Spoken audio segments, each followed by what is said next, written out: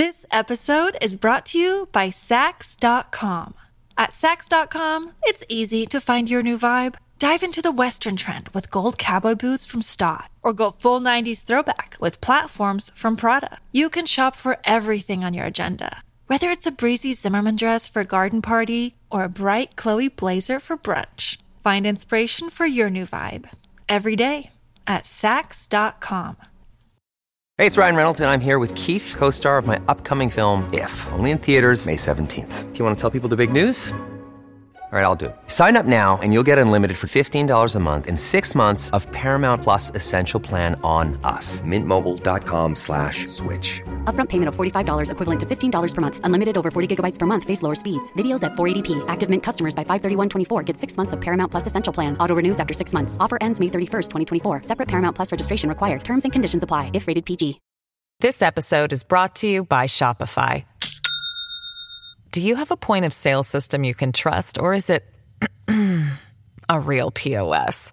You need Shopify for retail. From accepting payments to managing inventory, Shopify POS has everything you need to sell in person.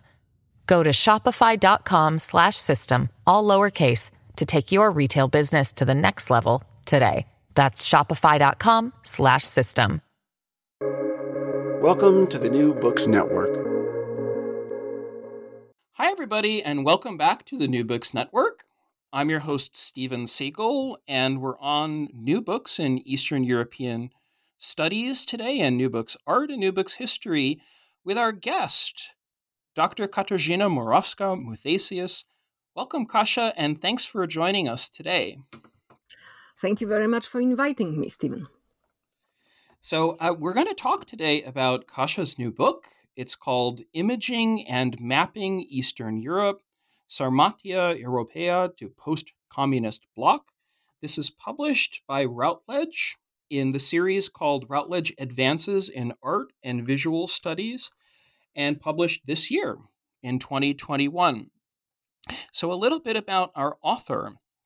Dr. Katarzyna Murawska-Muthesius teaches art history at Birkbeck College, University of London.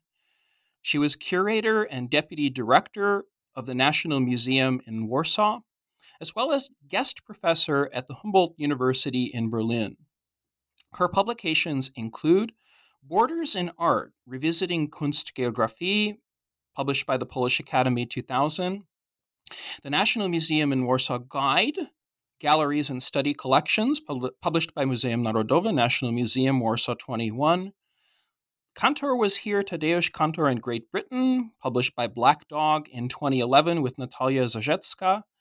From Museum Critique to the Critical Museum, Ashgate 2015 with Piotr Piotrowski, and the book today. So I want to start with a question for you, Kasia, as an art historian and as someone who's followed your work in the history of cartography and in the visual artifact. What was it that motivated you to write your book? All right. So, yes, I have to start from saying that the book has been brewing for a very, very long time. And the decisive factor definitely was my move to Britain, exactly at the time when Eastern Europe has emerged from behind the Berlin Wall and became a hot topic. It was difficult not to notice that it was ever present in the media, in TV documentary, but also increasingly in academia. It started to be widely researched. It was widely researched by historians, geographers, political scientists, but also by anthropologists, by sociologists, cultural historians, literature scholars. And there were 3 books which appeared at the time when I arrived in England, by Larry Wolff, Inventing Eastern Europe, Maria Todorova, Inventing the Balkans, and Vesna Goldsworthy, that was Inventing Ruritania. Maria Todorova was Imagining the Balkans. So inventing was obviously the key term. And all those books focus on historiography, on travel diaries, studied literature. And for a person, who was, and by training, an art historian, it was not difficult to notice that the topic of the visual production of Eastern Europe as an entity, by means of maps. There were many maps which would appear everywhere in atlases, in newspapers, by means of cartoons. There were a number of cartoons of Eastern Europe as such, Eastern Europe as a region, magazine photographs, TV documentaries, etc., etc. It was a virtually untrodden territory. So I felt invited very much to dive into it. And there is another factor, because not only that it was, decisive change with the visibility of Eastern Europe, but I also arrived in Britain at the time of profound changes in my discipline of art history, which forced me to reinvent myself completely. In Poland, I used to be curator of old masters' paintings, of Italian paintings, and in England, I had to find a role in England, find a job also. Yeah, of course. So that was a long process, actually. But in order to do that, in order to become anybody in the field of art history, I had to learn new methods, adopt critical approach, learn about the post-colonial theory, learn, be aware that now we are going to focus not on celebration, the great masters, but looking for the traces of discrimination of the disempowered, of representing the other. Well, I'm kind of sound a bit cynical, but and it is easy to be cynical from the hindsight. But I took it very seriously at the time, as of course as of course almost all of us. So, and that was also the time when the new discipline, in a way, within the remits of art history was being coined, visual culture, which differed from art history in that sense that instead of focusing just on old masters or just on those masterpieces, on mainstream art, it was open to all kinds of images, popular culture, science, media, of course, on the gaze and visuality as social constructs, ways of seeing as the ways of knowing. And that was that was very interesting for me. And in order to, and I did an MA, although I already had a PhD from Poland, but I thought that I had to learn something completely new. And I was very happy, actually. I did an MA in Middlesex University in the topic of visual culture. And visual construction of Eastern Europe was my simply MA dissertation. It was an obvious topic for my new research. So that was, in a way, the beginning of the book. But I want to say something else, because there was one more stimulus. There was a comment made about my handwriting by my colleague, an art historian, a feminist, and who was very, author of very important publication and very well versed in the issues of art and exclusion. And she said that my handwriting is Eastern European. Oh, so whatever that means.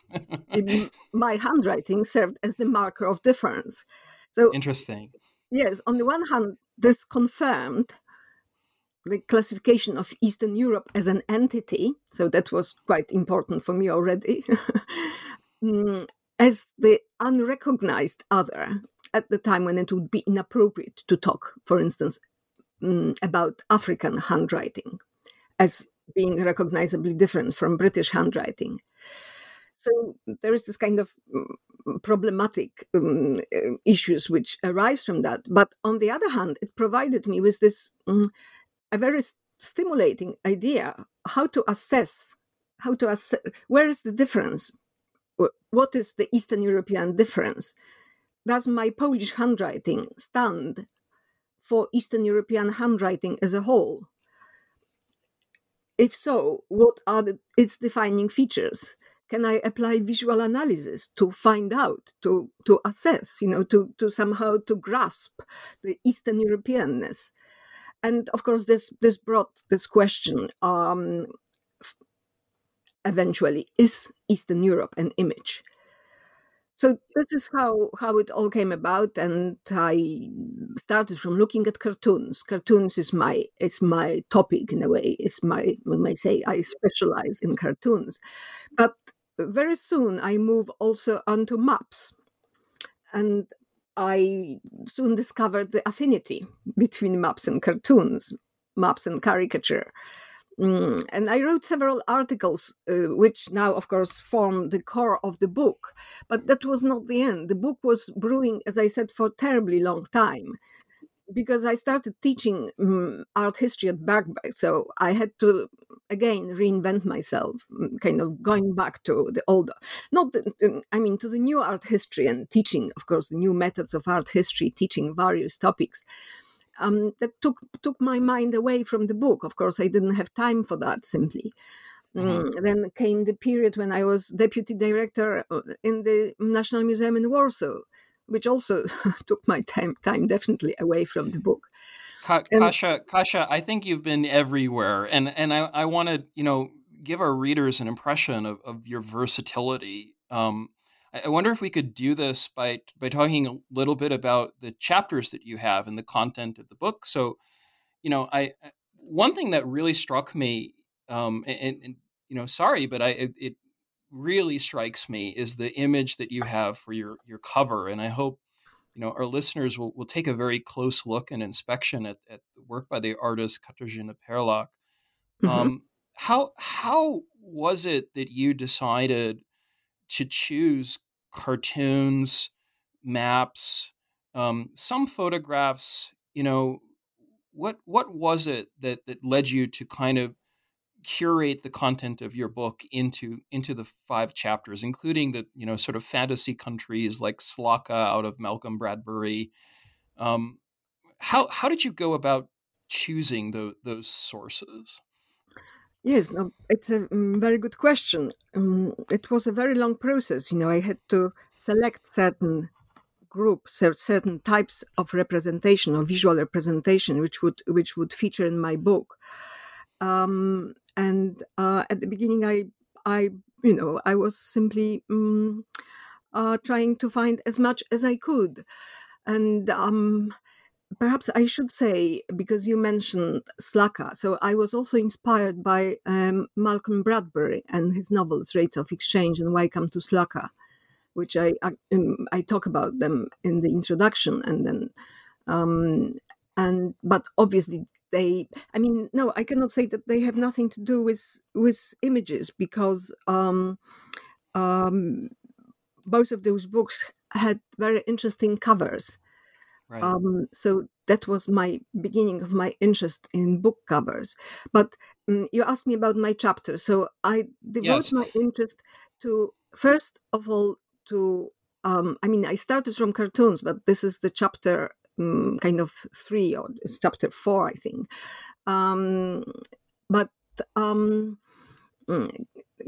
Yes, cartoons was studying cartoons in Punch was the beginning. I spent a long time first looking at those bound volumes of Punch in various libraries, going through them and photocopying images of cartoons of Eastern Europe. And it was fascinating, and it was a happy time of my life doing this research. But how did I come to maps? Now, I must say, I can't remember the exact moment, but I think, there are quite a lot of maps in cartoons already. That's a great point. Yeah. I studied, I think, my interest in cartography and the image of Eastern Europe began from looking at those political diagrams, those geopolitical diagrams produced by Hartford Mackinder, or those kind of sympathetic diagrams produced by Robert Seton Watson. I always looked for images, for maps of the whole region. I would not add up maps of Poland or Bohemia, Right. Hungary, or the Balkans. That I definitely wanted. I was interested in the representation of the region, how this image of Eastern Europe, of this Eastern Europeanness, came about. So I did my initially I wanted to focus just on the 20th century and on England, starting from Punch and from those geopolitical diagrams. But I could not stop there. I could not possibly begin the book from Mackinder diagrams without contextualizing them. This is my training in iconology in Poland. When I was a curator of old masters, I learned art history in Poland. I was a student of Professor Jan Białostocki, who promoted iconology as a method. So you cannot just leave an image alone. You always have to trace the iconographical code to which that image belongs. So this is how I began going into other maps, which preceded Mackinder and Seton Watson's diagrams. I also had to explain, I also was fascinated by the map on the cover of, which was chosen by Larry Wolff for the cover of his book, Inventing Eastern Europe. This is a very interesting map.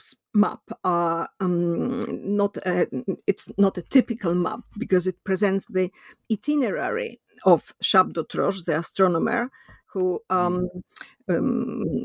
began his travel from Tours in France and finished in Tobolsk in Siberia. But there are also cartographic bodies. It is not just the itinerary as such, but this itinerary was juxtaposed to personification of France, personification of Holy Roman Empire. And both of those ladies were obviously noble persons in magnificent clothes and headgears and sitting on the throne and beautifully lit. And they were juxtaposed to two personification of Poland, because obviously the astronomer had to cross Poland going to Russia. And in spite of the fact that Russia was also an empire, at that time already, and Poland was still a kingdom, those personifications were incredibly humble. They were folk, they were peasants, they were warriors, but a kind of low type of warriors. So this cover of Larry Wolff's book, but of course I have to find out about Charles d'Autroche and his travel diary, and this brought me onto travel images. I have a lot of questions for you about that. Yes. Because just to finish this. Go ahead. They were so eventually my book contains in a way 4 major chapters: one about maps, one about travel images, one about cartoons, and the final one on book covers. Yeah, I want to come back to the last chapter because I was so fascinated by the Battle of the Dust Jackets, as you call it. You're actually doing something that that very few people do, historicizing and contextualizing the choice of art or the choice of photographs on some of the canonical works in the field of Russian, East European, Eurasian studies. I want to come back to that because, you have, I think, a really interesting take on exhibition catalogs and art publications as well as photography.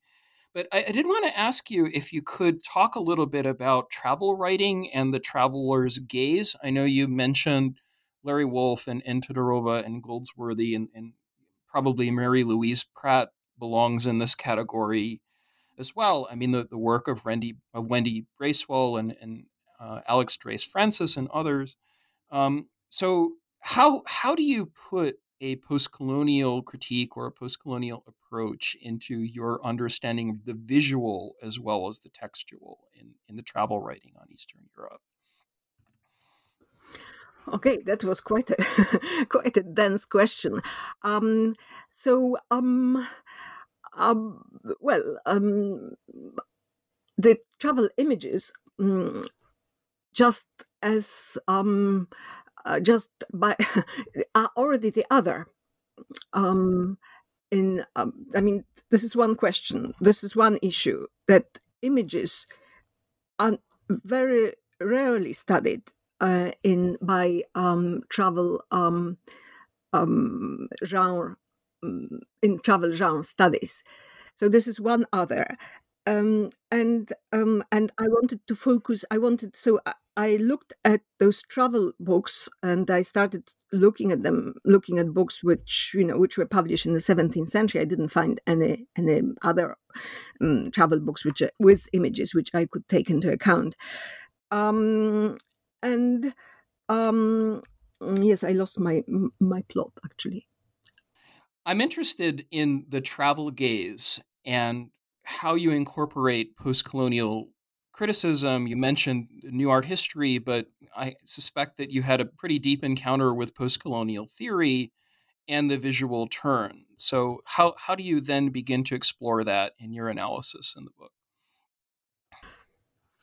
Well, yes. There is this. I mean, you've already mentioned Mary Louise Pratt and the contrast between the traveler and the travelee. So the travelee is the other, and in a way and obviously you can apply post-colonial theory to study the way in which the travelee is being described. But you can also use the post-colonial theory to study the way in which the travelee is being visualized, is being represented. Okay. So I think for me, this is a kind of pretty straightforward application of post-colonial tenets. The concept of the epistemological violence, the way in which you represent the travelee and misrepresented. But I struggle with the answer here. And perhaps the reason is that because I've been writing about that for such a long time, and when I started writing about the representation of Eastern Europe as the other, I was very much into post-colonial theory, and I would constantly talk about the other, misrepresentation, the epistemic violence, the disempowerment, etc., etc. And I'm not saying that I want to abandon such an approach, but for me, there are things that have already been said. So post-colonial sensitivities accompany my thinking and writing about the representation of Eastern Europe, but this is not it's not the topic in itself. It's not the end. It's not the end of my research. But obviously, it was difficult not to find out, and that Eastern Europe, that the signifier of Eastern Europe since the 17th century, since the earliest travel books which account travels to those territories, including Edward Brown, brief account of his travels to these remote parts of Europe, that they include invariably image of the ethnic body, of the peasant woman in her ethnic dress. this is really when I have realized that only after going through several books. It reappeared. It appeared in Edward Brown. The same image appeared as the first image in Alberto Forti's Viaggio in Dalmazia, and in 19th century travel books, and then in National Geographic. I used National Geographic quite a lot. You do have a lot of photos from Nat Geo. I wanted to ask you about some of those. Can you give some examples of how you see the ethnic body portrayed? Are there stages? Is it evolving over time? Is it gendered in a particular way? I mean, I do think Edward Brown is a really important, sort of 17th century scientist and travel writer. But I guess I'm wondering if in the sort of Western traveler's gaze from National Geographic, you see some key changes, whether, in photography or drawing. This episode is brought to you by Saks.com. At Saks.com, it's easy to find your new vibe. Dive into the Western trend with gold cowboy boots from Stott, or go full 90s throwback with platforms from Prada. You can shop for everything on your agenda, whether it's a breezy Zimmermann dress for a garden party or a bright Chloe blazer for brunch. Find inspiration for your new vibe every day at Saks.com. This episode is brought to you by Shopify.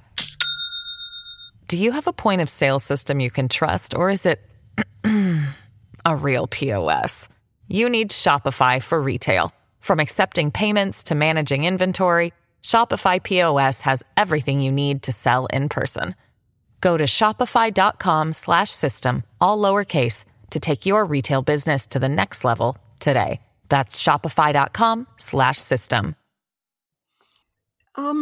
There are many changes, but at the same time, there is still the same body. It could be a peasant, but later on, it is not necessarily a peasant woman. It could be a kind of middle-class woman. It could be an artist who put on an ethnic dress. She's performing, in a way, Eastern Europeanness, Right. Or Polishness, or Slovakness, Bulgarianness, etc., etc. So, but it is still this timeless. This is the most stable signifier of Eastern Europe. The most recognizable image. This is what I have arrived at. That was my conclusion going through travel books, but also cartoons. That the image of the ethnic body, it is most often than not, it's a woman, but not necessarily in cartoons. In travel images, it is mostly a woman, and she's obviously gendered. She must be beautiful. There are very few images of women who are old, but of course she changes. So she's both timeless. She is Eastern Europe as such. When we see a woman in ethnic dress, which includes those typical features of Eastern Europeanness, such as linen shirt, embroidered linen shirt, and sumptuous skirt. She must be Eastern European.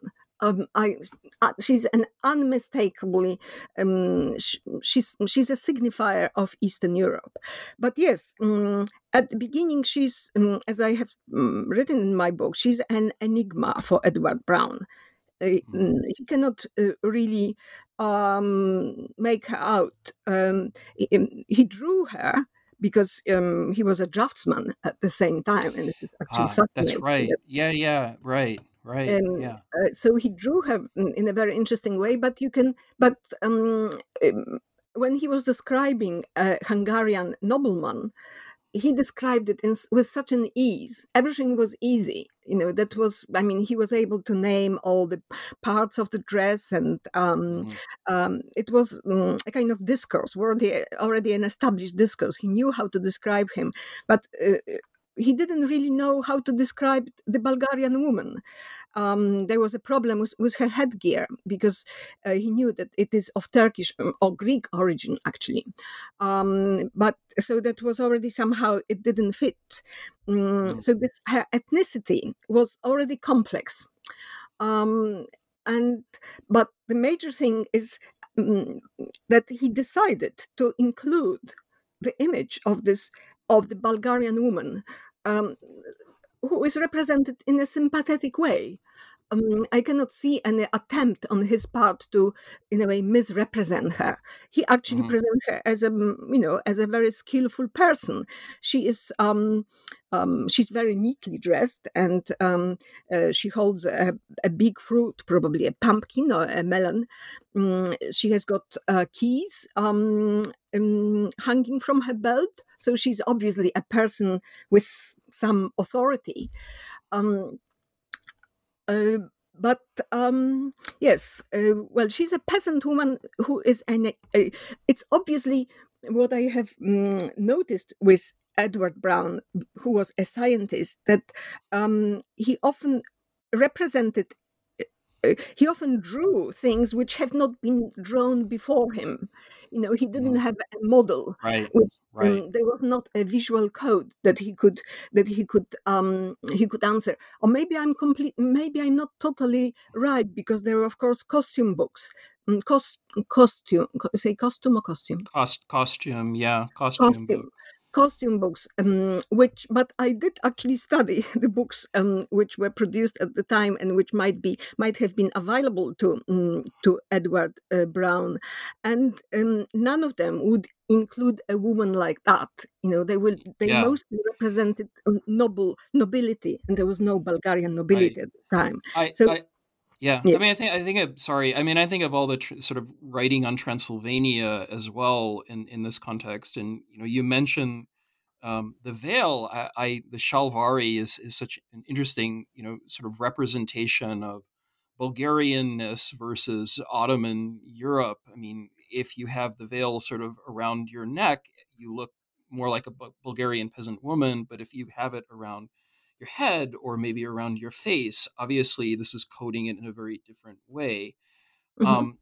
Right. So, I mean, I'm wondering how that changes over time, both as a sort of signifier of the hegemonic and the counter hegemonic, for lack of a better word, because this is also a big theme in your book, when the signifier is resistance. Yes, I mentioned this veil only in the context of 20th century photography. So the Bulgarian woman at Brown's drawing, she doesn't have a veil. Interestingly, she doesn't have a headkerchief, which would be which would evolve later on into another signifier of an Eastern European woman. But you are talking about signs of resistance. So, well, we can. Let's talk about that in the context of your cartoons as well. Yes, because they're immediately from a Bulgarian woman represented by Brown to those two women from Katarzyna Perlak's film, and this is they in a way. They belong to the same iconographic code. This would be now called folk culture, and they look like a standard image, which could be used by tourism industry or even politicians who wanted to gain support from the various large audiences, the largest audiences as audiences as possible. However, they differ from this kind of serene, unproblematic image by the fact that, and it is instantly recognizable. The balaclavas. Exactly. but they have those balaclava masks. So something is wrong here. Obviously, they hide something, or the image points to something hidden, which is not visible. So those masks on the girls' faces, they destabilize the image, they explode the notion of folk as the guardian of public decency, as the guardian of traditional values, and remap, as it were. Yeah, it's a great point. It's exactly right. Go ahead. Sorry, I got Remap enthusiastic about this. folk, folk culture as the potential and, in fact, the real medium of dissent. And this is absolutely fantastic. And therefore, I put this image on the cover because it both stands for Eastern Europe and at the same time, it queers it. It queers Right. it in a literal sense of the sense of the term. Because those girls, actually, they sing a song which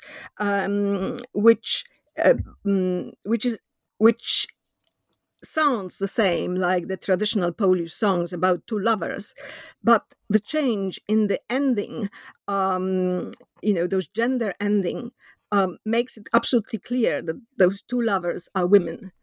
That this is a lesbian song. So Right.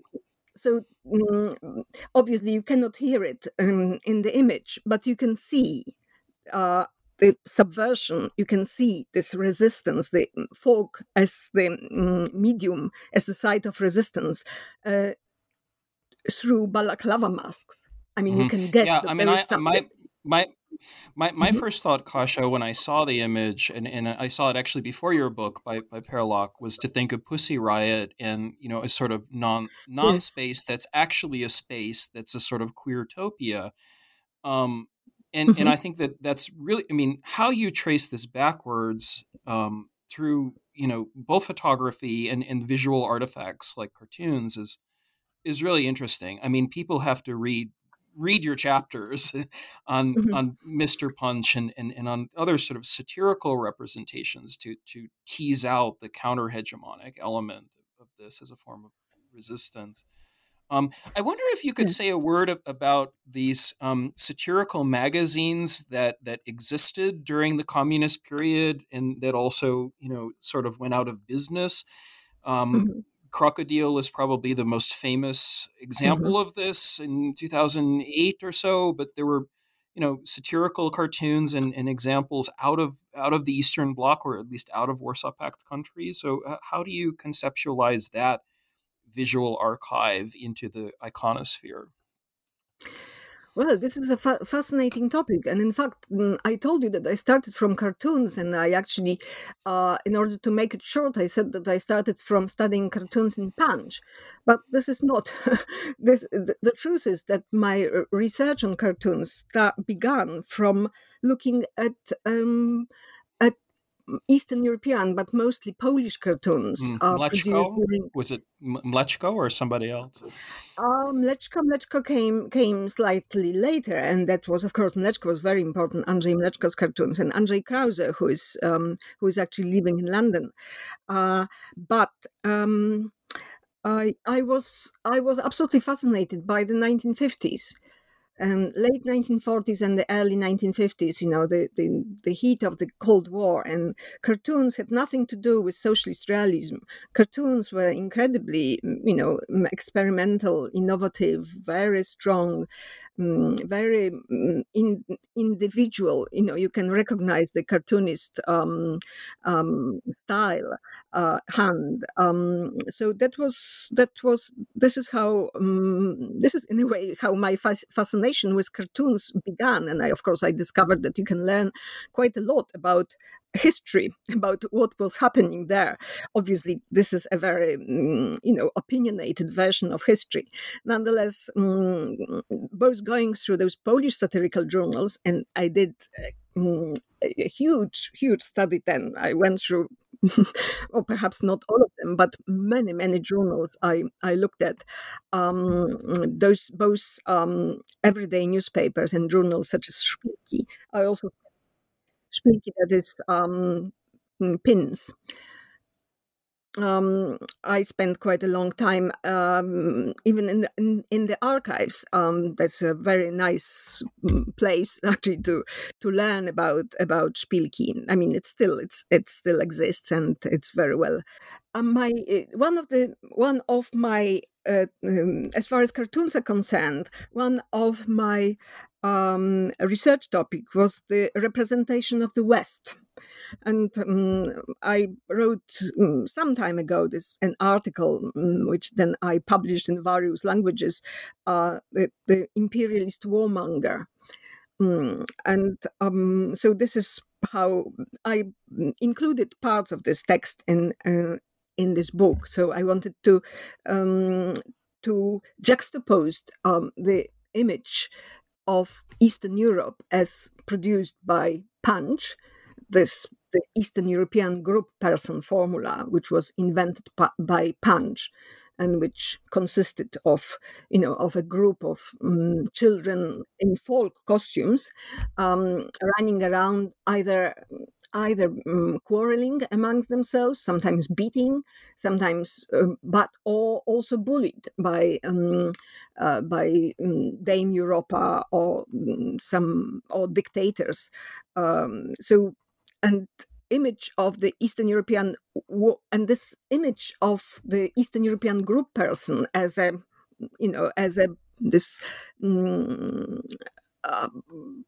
bunch of people who are difficult to manage.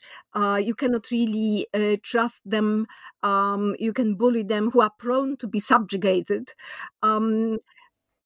This was in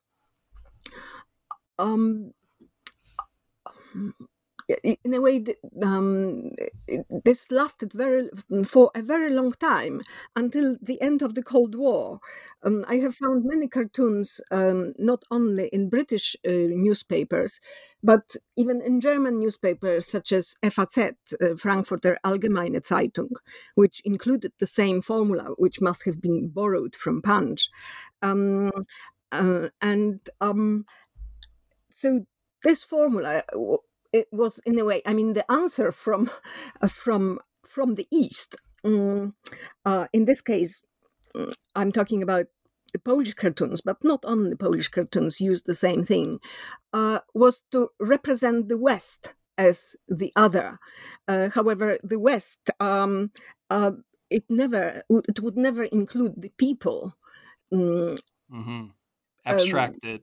Who are, yes, abstracted, running around and so on. It would be always associated, would be always embodied by the politicians, by the people in the government, who will be accused of warmongering, such as Winston Churchill, of course, who was not actually accused firstly by Eastern European, I mean, made into warmonger by Eastern Europeans, but still, this cartoon by Boris Yefimov, which I'm including in my book, that was one of the strongest representation of Churchill as a warmonger. Represented as a kind of bear in the circus, as obese, as branding those hand grenades, and establishing Iron Curtain over Europe, because it was in the context of the Iron Curtain speech. I mean, you have so many interesting images. I mean, the one of the Truman line was also very striking to me, because obviously there's a Cold War context, as Larry Wolff and others have argued, back not just to the 1940s, but to the 18th century, where you have this trope of domination and power. I mean, I think of the Sakura Mazak part of his book, and I mean, these group identities that are established, but often of fictitious people, like Morlocks, for instance. That was really an inspiration for me in getting started dealing with maps and the so-called TP and VD, like what Rogers Brubaker has argued on how to establish groupism and group belonging, and then, of course, how to sort of signify resistance to it. I wanted to ask you, Kasia, because I'm fascinated by the last chapter 5 after you talk about Punch magazine and mapping and so on. What brought you to write about dust jackets? This is just an absolutely wonderful chapter, because you've got like the iconic photo of Michnik and Havel and Couron. You have how Paul Magocci's historical atlas changed from Eastern Europe to East Central Europe to Central Europe. You have even like books up to the present, John Connolly or sort of Liberation Brigade books, Kristen Godsey's book.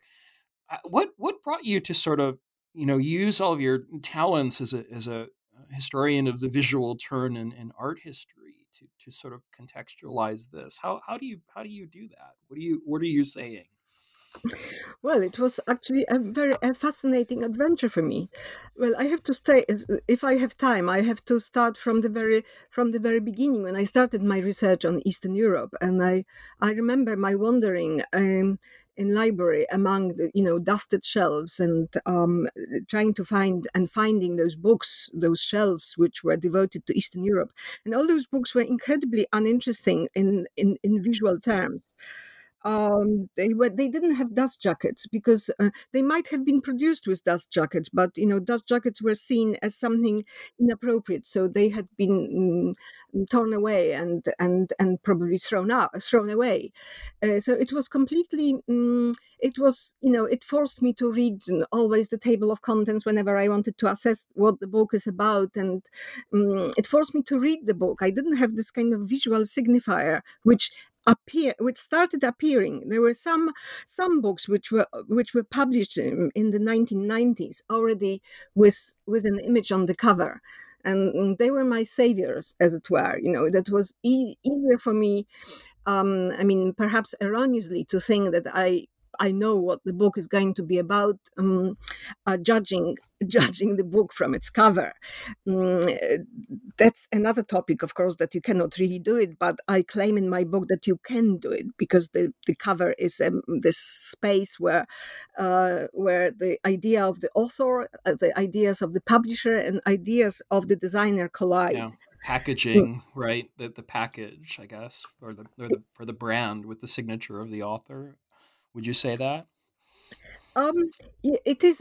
It might be, but not necessarily so. I suppose, for instance, your books, they always have very interesting cover, and I'm pretty sure that you are involved in actually thinking about it. But many books have cover designed by designers, and as it happens, sometimes those cover have nothing to do with the real contents of the book. This is a kind of general statement about the features of Eastern Europe, of Eastern Europeanness. Nonetheless, I consider them very important, even if I consider the choice of image as the kind of the act of first reading of the book, of this collision between the text and the ideas of what is Eastern Europe, which have formed or are being formed in the mind of the designer. The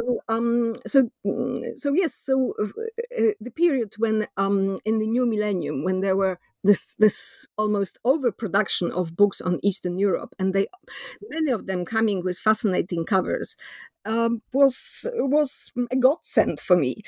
A godsend in that sense that cartoonists and cartographers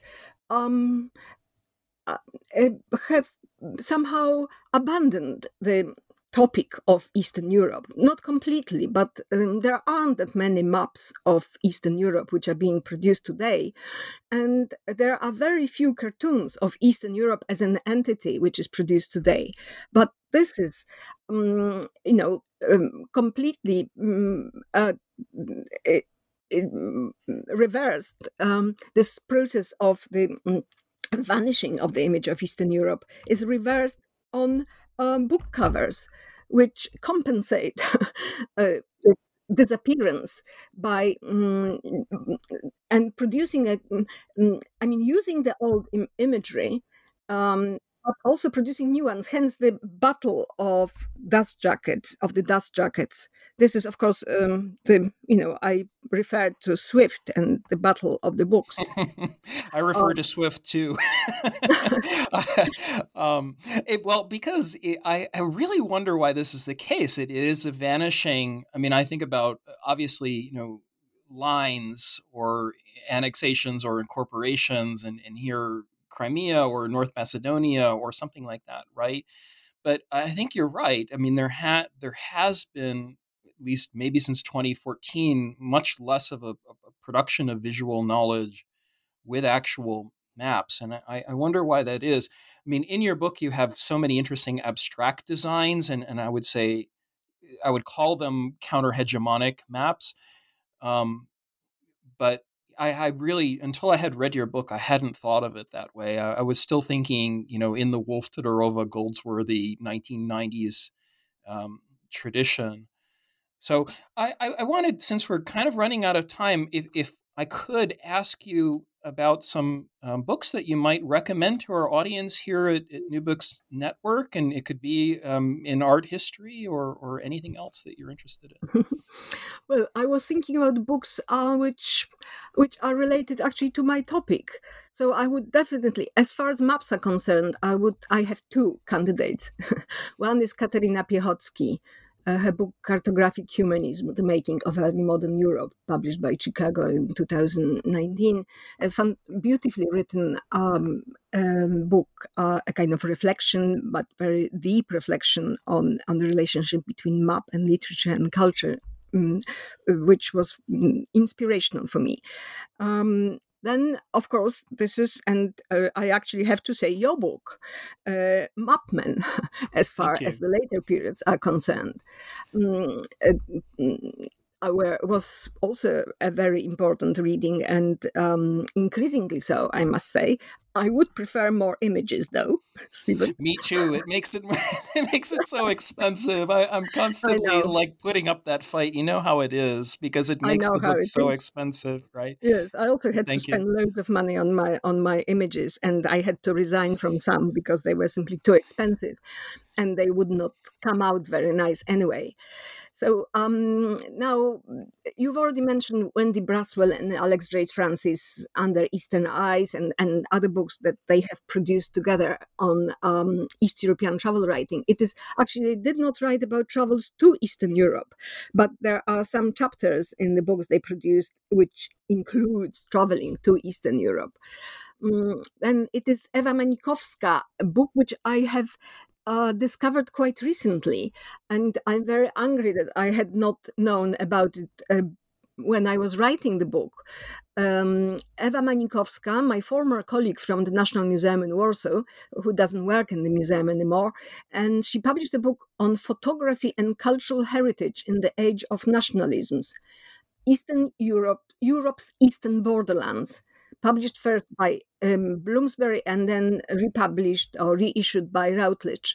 It is full of very interesting images of also of ethnic bodies. So, but I think this is the text-wise, the book is also very interesting and worth reading. As far as cartoons are concerned, this is the most difficult topic. I haven't got such a book that I would like to recommend. Of course, there are many books that I have read, but Martha Banta, Barbaric Intercourse, Caricature and the Culture of Conduct, published a long time ago in 2003, would be still perhaps the number one, apart from those classical authors on caricature such as Gombrich. And the book, which as far as dust jackets are concerned, I would definitely recommend the collection of texts edited by Dennis Duncan and Adam Smith. Oh, I don't know that. Yes, it was published by Oxford University Press. It is called Book Parts, and it is a wonderful collection of very short texts, which include dust jacket, but book covers and title pages and table of contents, footnotes, and there are many, many chapters in this book, short with very good literature. It's a fantastic reading. So this is my selection.